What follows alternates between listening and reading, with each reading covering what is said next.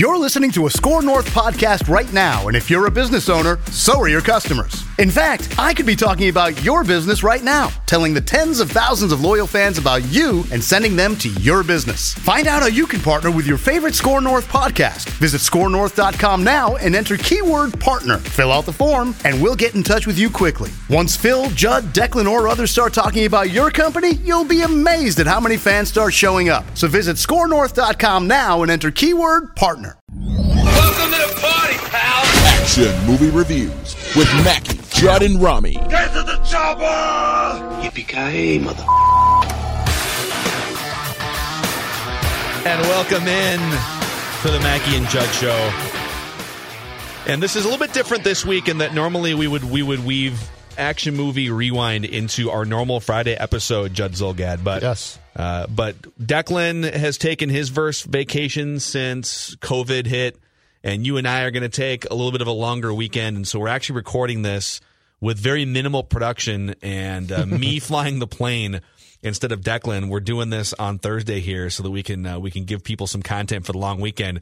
So there won't be like the sound bites that you would normally get in Action Movie Rewind, but we are going to do a deep dive into what is probably the OG of our 23 action movies that we've done to this point. I don't think we've done one older than 1974 yet. No, I know. I'm pretty sure that you are absolutely correct, and this is an interesting one. So this is Death Wish from 1974. Let's give the summary and some facts about it, and we can do a deep dive here. In this explosive story of revenge and urban violence, Charles Bronson plays Paul Kersey, a bleeding heart liberal who has a change of opinion after his wife and daughter is violently attacked by a gang of thugs in their apartment. His daughter is sexually assaulted and his wife is murdered. Bronson then turns vigilante as he stalks the mean streets of New York on the prowl for muggers, hoodlums, and the like. 68% on Rotten Tomatoes. A $4 million budget turned into $22 million at the box office. Charles Bronson, also a young, creepy Jeff Goldblum as one of the main very brief hoodlums. First appearance in a film for Jeff Goldblum. Played a huge part at the beginning. And that was it. Yep. And we'll get to my take on why he didn't come back at some point. This is from Wikipedia. Yes. At the time of the release, the film was criticized for its apparent support of vigilantism and advocating unlimited punishment of criminals. Many critics were displeased with the film, considering, quote, an immoral threat to society and an encouragement of antisocial behavior. Mm-hmm. So this movie comes out and it's like, this is gonna result in some chaos around the country. Mm-hmm. So what are your main impressions of? And this was your choice here. What yes, are your it was. main impressions of Death Wish? So I purposely did this without Declan because Declan would have hated the film. We're just sparing Declan from this. Basically, yes. But this is how can I put this? First of all, I think this might have been the first time, and I didn't realize it until I watched it, the first time that I've seen this all the way through. Like, I've seen a bunch of the Death Wish follow-ups that came. Is Charles Bronson in the sequels? Yes. Okay. Yes. And this one was different in the sense that it actually had probably more of a plot line and tone to it and was completely serious in how it approached the fact that 1974 New York could turn into a cluster bleep of like muggings and things like that. My main takeaway was, I fully will admit, it's going to be interesting to talk about, break down. It has huge flaws. It doesn't really, to a large degree, necessarily hold up at all. But let me say this. You can see the beginning of a lot of ideas that crystallized then and were honed through the years. Yes. This is a pioneer. In things like Seagal, right? In things, and some good, some bad. But we can't lose sight of the fact that in 1974, to do what they did with the storyline and the idea of how a common citizen who feels violated would approach that was probably a big step. This is going to sound absolutely crazy, but I'm serious. In the cinematic experience of where things were going. I don't think that's a bad take. So, all right, my main impression of this movie is I had a low bar. I just there's a lot of I feel like the late 60s into like the 70s was a very experimental period with movies. Like you're kind of moving out of the traditional. I think you're right. You know, the cinema from the 30s and 40s and 50s and the westerns and formulaic, and there were more risks being taken and more directors were gaining fame in the 60s and 70s. And I can't remember the name of but the director of Death Wish is one of the most prominent directors of like the 70s, and the vibe of these movies, like whether it's horror movies from the 70s or these thriller / action movies from the 70s, it's a very like dark and creepy vibe. Yes. There's not like a Chris Rock character to lighten it up. You know, there's a lot of these movies are just very dark and grim and damp and yes. And this movie has that sort of dread feel to it. Absolutely. And somewhere along the line, you know, in the 80s, they found the mix of like revenge and action and death with like Eddie Murphy, right? Yeah, like if Mel Gibson's wife, which I think she eventually did, in his film was killed, he was going to stalk down and find the person who killed her. But then he was going to shoot them with a funny line right before he killed them. Yeah, there was just more. You're right, yes. Yeah. These were, I think grim's a great word. These were very grim. There was there was nothing about Bronson that was sort of funny. Yes. I'm with you. The opening scene I thought was kind of funny. You had 53-year-old Charles Bronson rocking a Speedo on the beach, taking pictures of his wife with like a Polaroid. Yes. And trying to coax his wife into getting it on the beach. And she's like, no, let's just go back to the hotel. Okay. Yeah. I guess.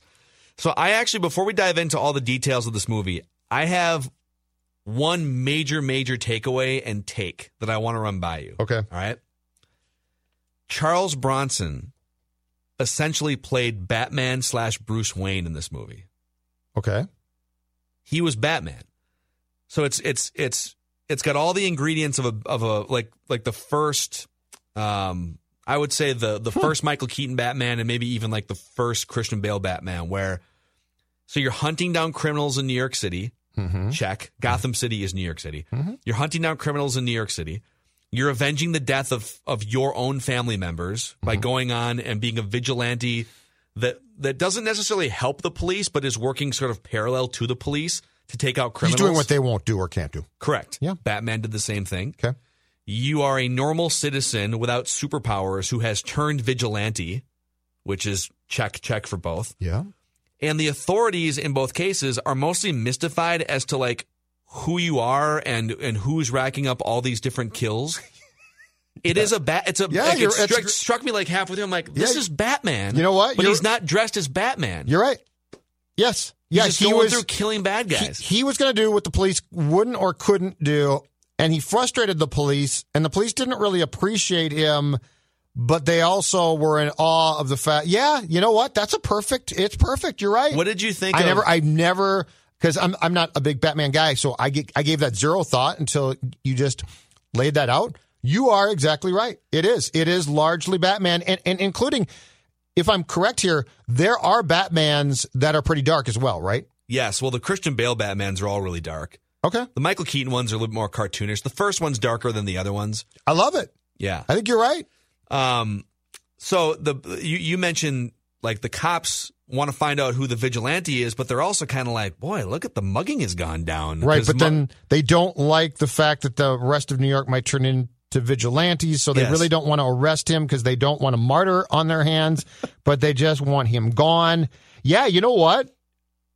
I think that you nailed that exactly right. I think that the Batman comparison's perfect. Yeah, they said I love it. They went from like 900 muggings or something down to like 400 or whatever it was. 950 a week to 470. Okay. Because they were all scared of being killed by the vigilante. Yeah, because the bad guys who were, we do have to talk about the bad guys at some point here too. Let's actually let's just move right into the bad guys here. So you had the at least the bad guys at the beginning. You had the three hoodlums, Jeff Goldblum's group, terrorizing the grocery store, throwing the ham. But they take a ham and they throw it back with the hams. Like you would toss that, if you were going to terrorize a grocery store, you would toss that ham like down the aisle or like across aisles. My favorite thing is the guy takes the ham, takes it out, juggles the ham like it's a football that he's about to fumble, and then puts it back in with the hams. Yep. And they're spray painting like walls. They spray paint the apartment complex when they find, so they see that, oh, there's a woman and her daughter. We're gonna go follow them creepily. Yes. And so they follow the family members up to the apartment complex. They sprayed swastikas on the wall, which was super creepy. Yes. And then they do unspeakable things to the wife and daughter, which is like, what did you think of that scene? Because super uncomfortable. Because here's the thing about the majority of that film. You know, when Bronson goes for his kills, they're not really gruesome, right? Like he shoots them, and then he develops the Paul Kersey patented shoot of "I shot you once, I'll definitely shoot you at least twice." Yeah. But the rape and killing scene of Kersey's wife and daughter is like super violent. It is. Have you ever seen, again, this is like a product of the era. So this is mid-1970s. There was just a lot of these types of chances, I feel like, being taken in the 70s in movies. And I'm a big horror movie guy. Have you ever seen the movie from 1978, I Spit on Your Grave? Mm-mm. Like, you'd never see it on TV because it's essentially, it's like an hour and a half, maybe not even that. It's like an hour and a half, and it's a woman who gets sexually assaulted. And then she goes on like a revenge tour for the rest of the whole thing is just super uncomfortable to watch. And then she goes on a revenge tour for the rest of the movie and just gruesomely kills like all of the people that assaulted her. And it's just like, you get done watching it and you're like, I feel like I violated the law by watching this movie. Interesting. That scene in Death Wish had me feeling like, can I watch? Like, ooh, but am I allowed to watch this? Like, but what was weird about that scene is that it was over the top violent, right? Like it was really pretty gruesome. Like it was, to your word, uncomfortable to watch. But then nothing else about the rest of the film itself and like the killings and stuff came close. So it was like they said, let's make this as violent and for 1974 gruesome as possible. Which then I expected like the rest of the film to be gruesome, and it really wasn't. Yeah. It was just sort of an odd choice of illustrating in that one scene and instance. We're going to show you this really graphic scene. And then I don't know if they decided after that, that's pretty much it. We're not going to be as graphic. I don't know. I'm glad. Nothing else about the killings was that bad. Well, here's the thing that the ultimate thing, like least favorite part of the movie category here. The thing that bothered me is he never gets revenge on the actual killers. Yes, he just gets revenge on the city's muggers. Yes. So these three hoodlums kill his wife. They assault his daughter. And she's basically like in a trance and has not been able to snap out of it. Yes. And he never, like, those guys never even come back and be part of the movie. They're just gone. And the police basically say to Charles Bronson, like, yeah, I mean, there's a chance we could find them, but not really. So why not a revenge tour on those guys? Like, why not? Why doesn't he run into those guys?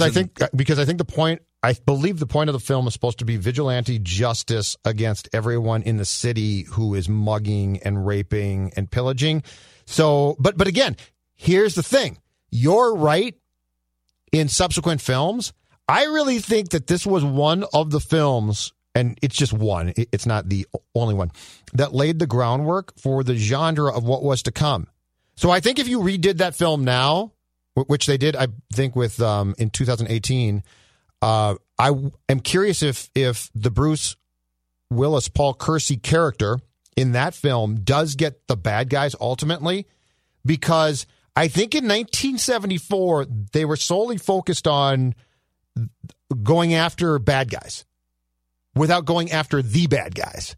Where subsequently after that, it definitely became seeking revenge on bad guys. But the most important one was the Goldblum group, and they didn't do that. I mean, that's my guess. I should probably just like read more, but I would be curious to know. I'm sure there was a discussion about, okay, as this story unfolds, should he get revenge on the guys that killed his wife or not? I wonder if they didn't put a premium on that, though, at that time, because that was probably one of the first films that had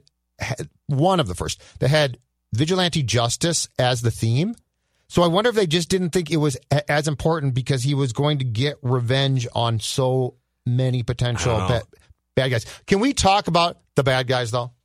Because, okay. They're everywhere, by the way. They are. You can't walk out of your house without getting mugged in New York in the 70s, apparently. And it might have been true, but here's my favorite. Give me your money. Yeah. Come on, man. Come on. Is it all you got? Come on, Dad. So here's my thing about the bad guys.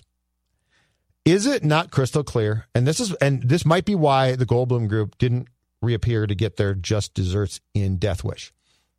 Is it not clear that the producers of that film, which was shot on location in New York, went and found everybody that they could who was probably, let's say, in the demo of 18 to 25 on Broadway and said, do you want to be in a film? We'll pay you X amount. Because, honest to God, I halfway thought about 3 times, the bad guys are going to break into a Jets and Sharks West Side Story song and dance. Like they're all dancing around with knives, and they all have knives. But like one guy had a gun.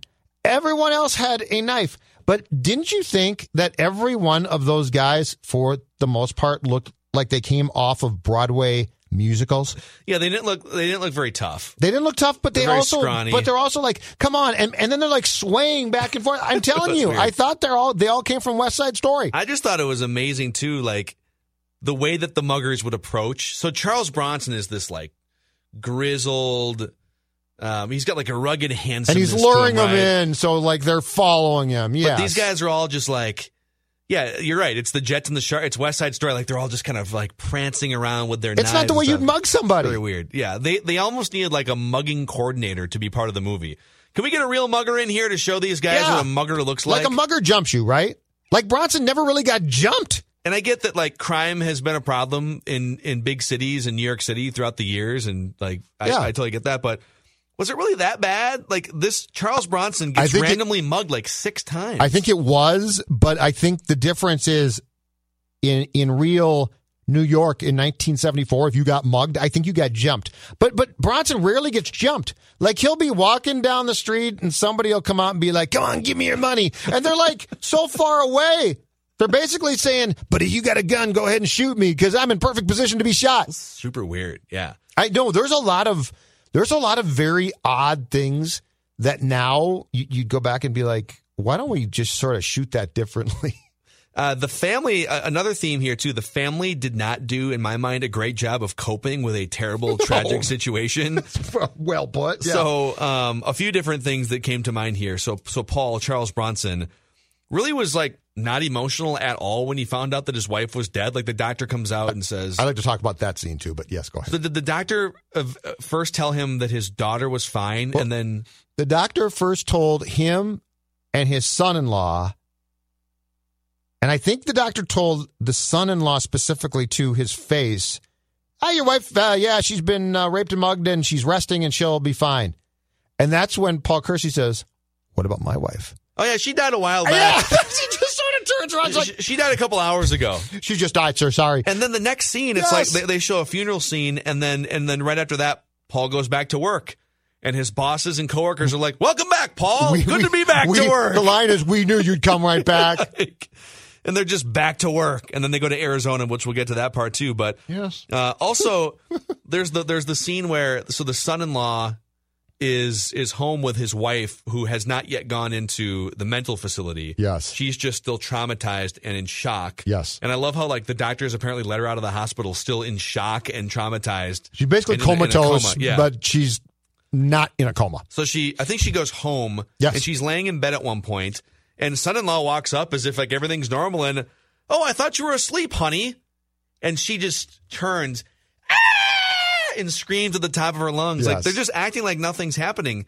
Yes. So I don't know. The family feels like they just sort of shovel their feelings deep into their bodies, and then Bronson starts and then Kersey starts to kill bad guys, is like purged of all guilt and trouble. And like he's now playing records. He's playing the Herbie son-in-law Hancock. comes over, who by the way was the composer for the film, Herbie Hancock. It is that is a weird one. And yes, the doctor. So the doctor informing Paul Kersey his wife is dead. That was, without meaning to be, almost comical though, because Paul Kersey, Bronson goes, what about my wife? Yeah, she died a while ago. Sorry. A couple hours back. I don't know. Yeah, their body's still in there. But the other one, but your daughter's fine. So, like, what the hell? Okay, answer me this. And Donna actually stopped in the room and asked the same question. So the scene of the funeral, they bury his wife in Connecticut, which is not far from New York. It's snowing in Connecticut. Correct. But I can't figure out the time of year for the rest of the film because in New York, sometimes it's snowing, but sometimes it looks like it's summer or at the very least spring. That's true. They're not. Like, can you help me out? Because in Connecticut, it's basically a blizzard. So it has. My guess is it's probably around. It's between like Thanksgiving and Halloween time. Okay. I'm guessing it was like an early snowfall in Connecticut. Because I lost track. But there's no snow on the ground in New York. Right. So it's clearly not January, February. Right. It's probably not Christmas because there would be snow on the ground almost certainly. There was to your point, there was a scene where he comes out of his apartment and there is like a Halloween a costume, a bunch of people in costumes, right?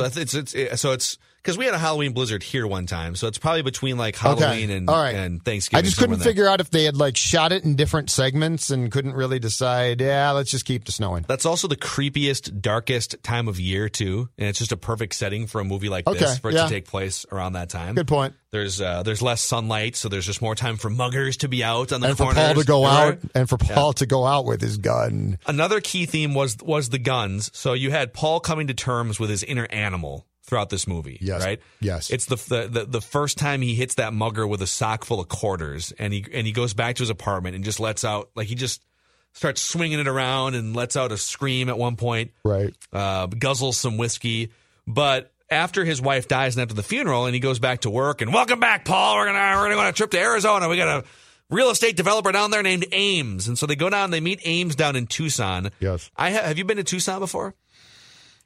I don't think so. Tucson. So I'm pretty sure no. I have been to old Tucson where they do the old Western shootouts and stuff, and it's like the John Wayne movies were filmed there. It's kind of cool if you ever get a chance to go down there, but they meet down in Tucson with this real estate developer, Ames, who loves guns. Yes. And we find Stuart out... Margolin, great character actor. He was on the Rockford Files for years. Okay.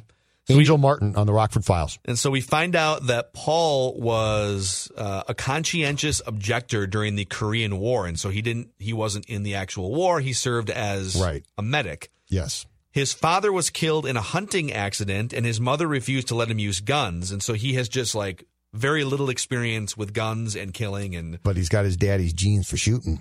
He does. And Ames sneaks a gun into Paul's luggage, which is something that would never be able to happen today. Did you not find that scene hilarious? Briefcase. They get on the plane. Did you not find that great? Yeah, I'd like to check this bag. I think it might have a pistol. I'm not quite sure. Not sure. Maybe check it, or maybe don't, because it's the 70s and no one cares. But he gets back to New York and he finds this gun, and that's when he finally takes it out and he makes his first kill, and it feels good.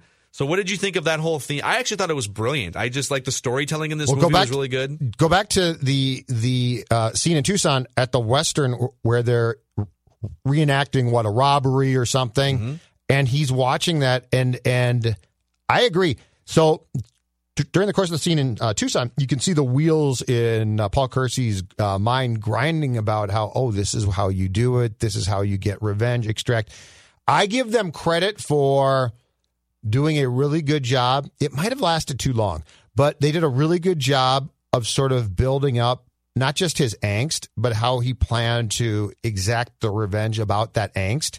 Like this was pretty well thought out storyline wise and pretty well scripted. So yeah, I thought that whole thing about the backstory being that his dad loved guns was clearly a good shot, I guess. Because he got shot, as you said, in a hunting accident, but it was by a guy who thought that Paul's dad was a deer or something. So he just accidentally blew Paul's dad away. That's why I don't hunt. Yeah, and I hate guns too. But anyway, that was the part of the story that actually made it a real film and not just revenge, let's kill a ton of people film. Were the other Death Wish follow-ups? No. Were they more plot driven or no? No.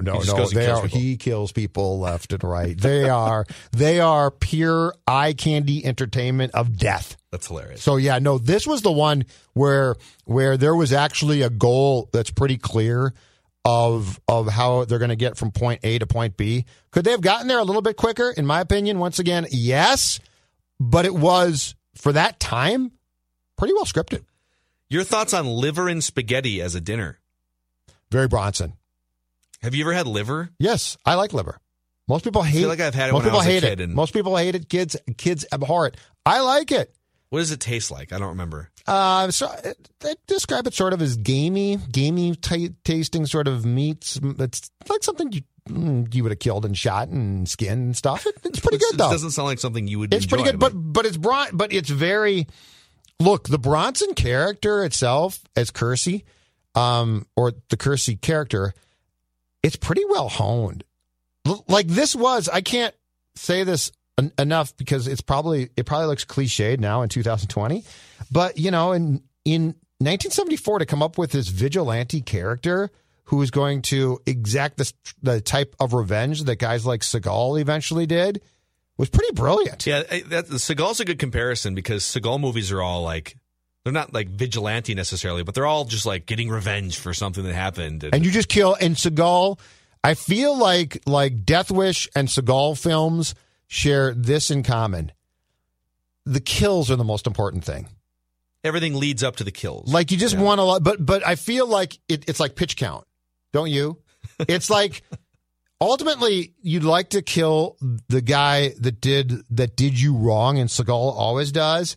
But in the meantime, it's just going to be a lot of kills.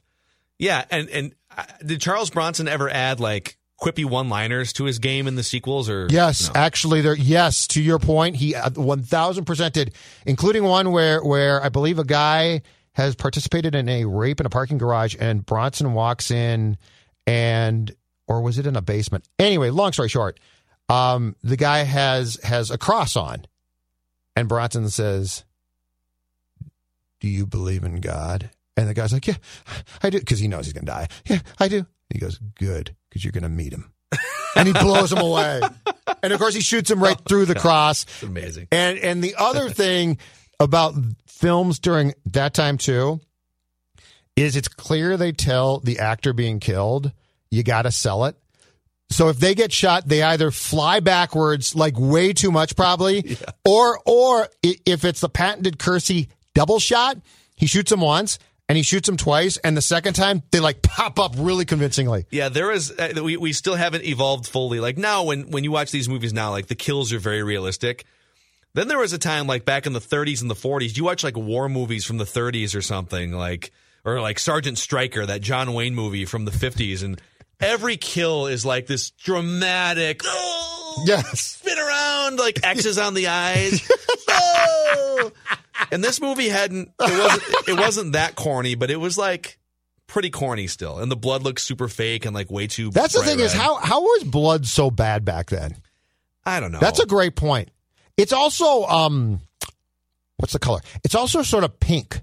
It's definitely not a realistic color. Like it doesn't look like real blood. Yeah. I mean, I've never been shot before, but I mean, if you cut yourself, the blood is a specific, to me, sort of darker red, right?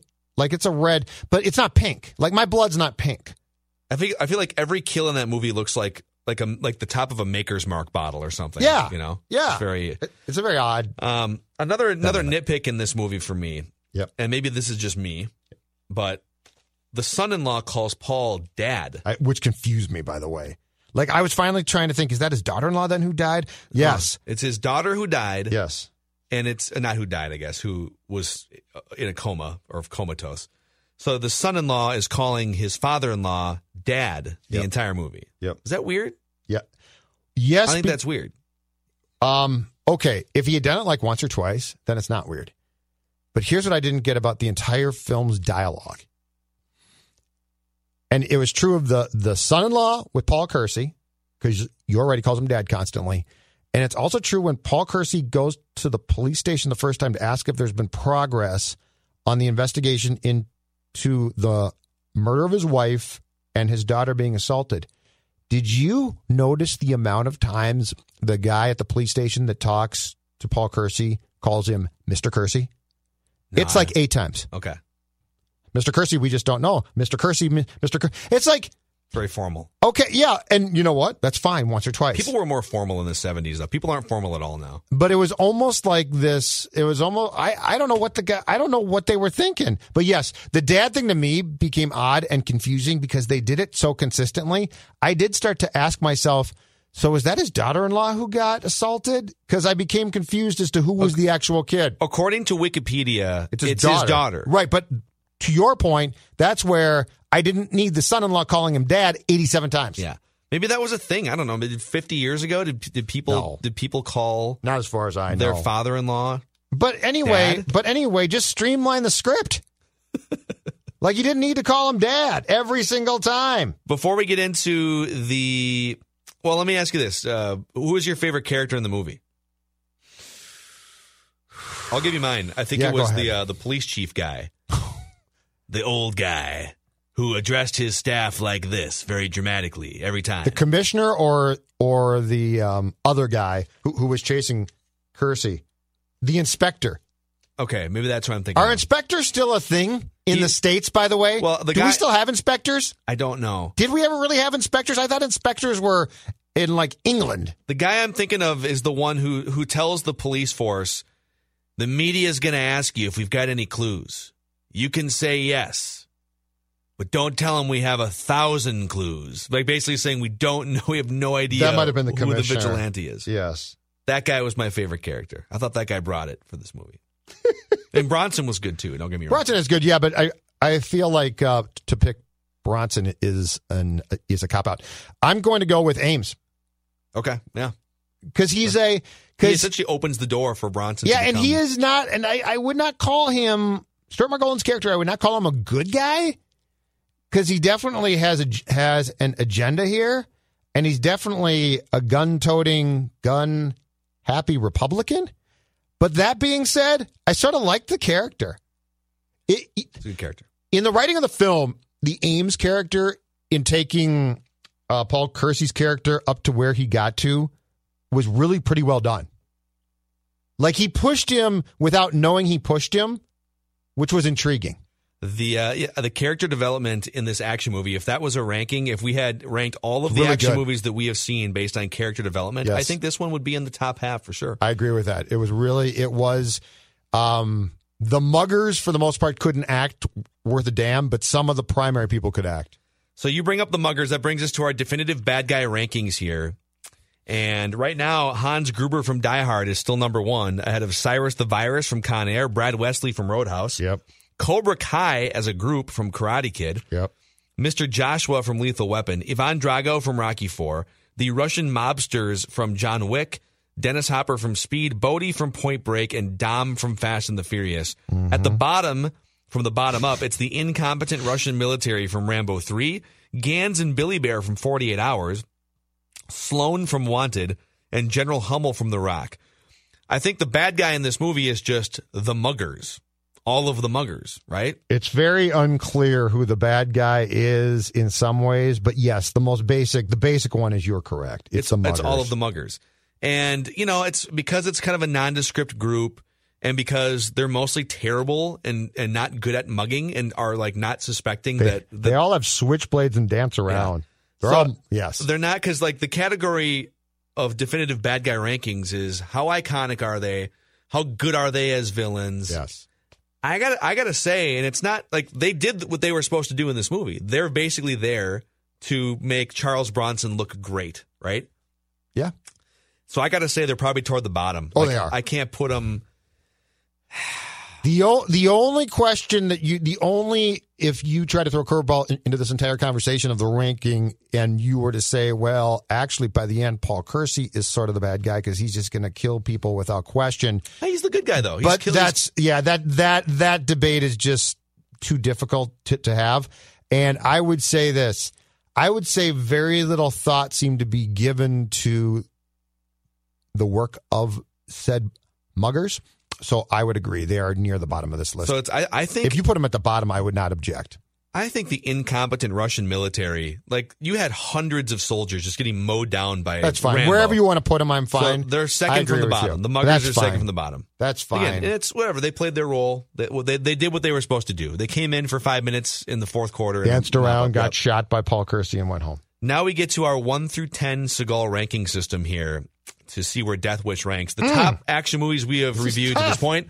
Die Hard is a 10 across the board for us. John Wick, Commando. Yep. Fast and the Furious, Expendables, Roadhouse, Hard to Kill, Rocky IV, Independence Day, and Point Break are all an 8 or higher.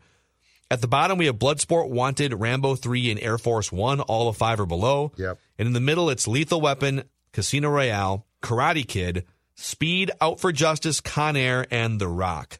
So what's your 1 through 10? How many Seagulls are you giving this movie? This is really difficult because I appreciate where this came from. And I do have to give it a nod in the fact that they were trying to do something that was just sort of starting at that time.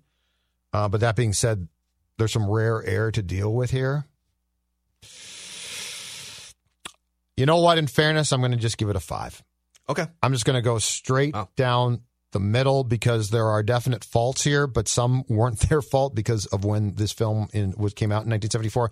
I'm just going to give it a 5. It's funny. I'm giving it a 6.5. So I'm higher on this movie than you are.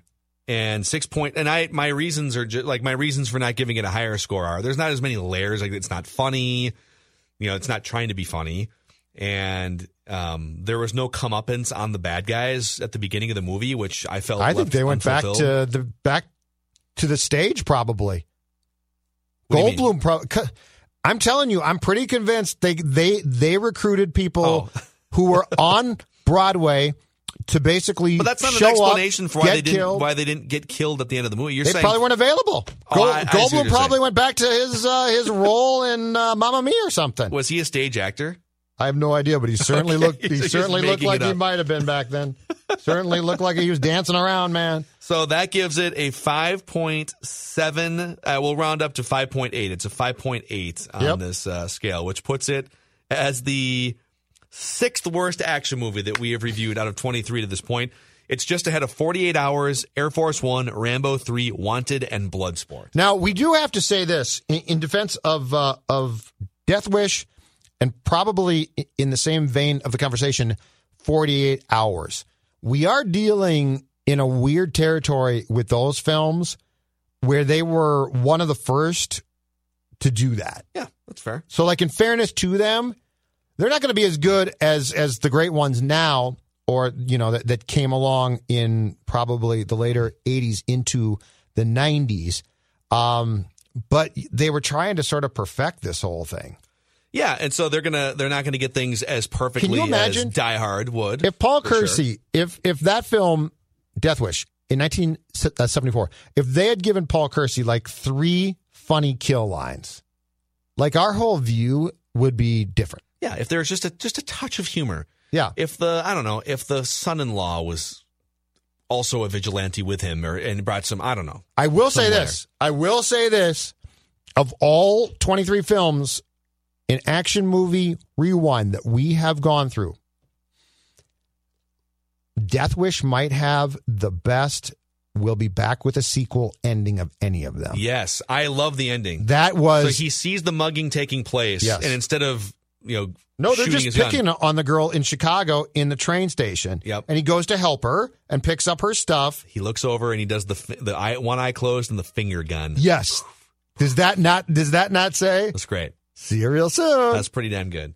So that's it. So Die Hard still remains at the top with John Wick and Commando as the 3 best action movies we have reviewed. So you and Declan flip-flopped. So Declan actually recorded. I have not listened to this yet.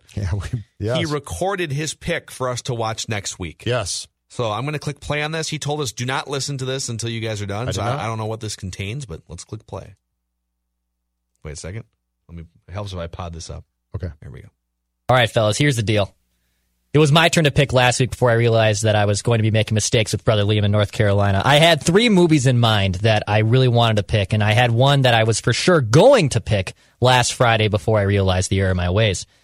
However, things have changed a little bit, and I'm going to break the rules a tad for Action Movie Rewind. Oh, no. I know we are anti-superhero movie. Oh, no. But we have to honor the late, great Chadwick Boseman. And we are going to watch Black Panther. I know you're anti-comic book movies. I know mostly Judd is. This is over 2 hours long, but it is an action-packed movie from start to finish. Chadwick Boseman and Michael B. Jordan are phenomenal. You're going to love this film. And because I'm not here, you can't argue with me. So that means, no matter what, We're going to do Black Panther next Friday for Action Movie Rewind when I return from North Carolina. All Book right. it. So Black Panther, Chadwick Boseman, rest in peace. Yeah, that's a I have sad seen one. this before. So here's my beef with this pick. Okay, I let's hear feel it. like Declan, after 23 action movies, is still trying to pick movies that are good. And that's hard because this segment is not about good movies. It's about action movies. Right. And Black Panther is a legitimate good movie. So if I watch this again, and I watched it in theaters, if I watch this again and come away with the same impression, I'm probably going to downgrade it in the rankings because there needs to be. This isn't about like cinematic masterpiece. This is about. There's a certain set of criteria for an action movie that we are looking for in this. Like Die Hard has things you can poke holes in, and It's also and 80s. It's over the top. That's different too. Yeah. So we'll see. We'll watch it back. What's the running time of Black Panther? Let's see here. Oh, Black Panther runtime. I'm big on running Oh, time. you're not going to like this. 2 hours and 15 minutes. Oh, good God. An extra Declan. 15 minutes of your life. I mean, the one thing is, Death Wish was done quickly. Hour and a half, boom, boom. That's what I want. Get you out. That's what I want. And lots Couple of observations, excuse me. Lots of things to observe from that film. Yep. So, and I already know, I think, unless something changes, I already know what movie I am picking for next week into the week after. Okay. But we'll leave it there. I feel like there might be a violation of the pick here because he's not here. But we agreed to let him pick. And it's no slight on Chadwick Boseman No. or Black Panther. It just goes against like a lot of the criteria that we have set for this segment. So we'll do it. We'll do it. And then we'll have a talk with Declan if we need to on the show next Friday. Yeah, I do think that we need to be very careful about not getting into a comic book routine. I agree. Superhero routine. Totally agree. I think we can dabble a little bit. Like, I think it might make sense to do the first Michael Keaton Batman at some point. And like, there's definitely, but if we get into like a Marvel run or something, then it's. I feel like that crosses a line that we don't want to cross. I would agree with that. Yes, I would go for. If we're going to do superhero comic book films, I would do the first of a few, but like I don't want to get into trying to break those down because in some ways too they're too different. Yeah, that's a different Rewind series for us. It's a genre all its own, which is fine. Yep. Like our guy Rami loved it. But yeah, I think we have to be careful because we really do want to get into the meat and potatoes of the true thespians like Steven Seagal. Yeah. And there are plenty left, by the way. But that's a wrap on this. There's more Seagal left. There are. I've got them written down in my notepad. Under Siege. That's a wrap on this episode of Action Movie Rewind. And you can always spend the entire week watching the movies that we throw out there and writing your own notes and sending us your thoughts on Twitter, too, because it's hilarious when you guys do deep dives along with us. But we will see you next time for Action Movie Rewind.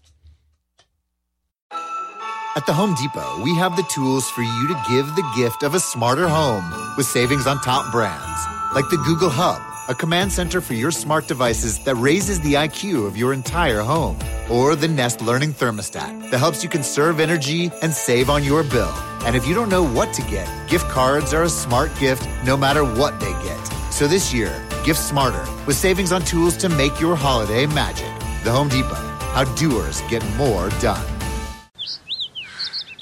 This view was worth a hike. Right? And it's a good way to stay on top of my health. Yes, I'm Cologuard, a prescription colon cancer screening option for people 45 plus at average risk. Have you screened for colon cancer? Not yet. Don't wait. It's more treatable when caught in early stages. Tell me more. Cologuard is non-invasive and it's used at home. It detects altered DNA in your stool to find 92% of colon cancers. 92%? Yep, even those in early stages. This was seen in a clinical study with patients 50 and older. Any positive result should be followed by a diagnostic colonoscopy. False positive and negative results may occur. Cologuard is not a replacement for colonoscopy in high-risk patients. Do not use if you have had adenomas, have inflammatory bowel disease and certain hereditary syndromes, or a personal or family history of colon cancer. Most insured patients pay $0. Ask your provider or an online prescriber if Cologuard is right for you, or visit Cologuard.com. I'm in.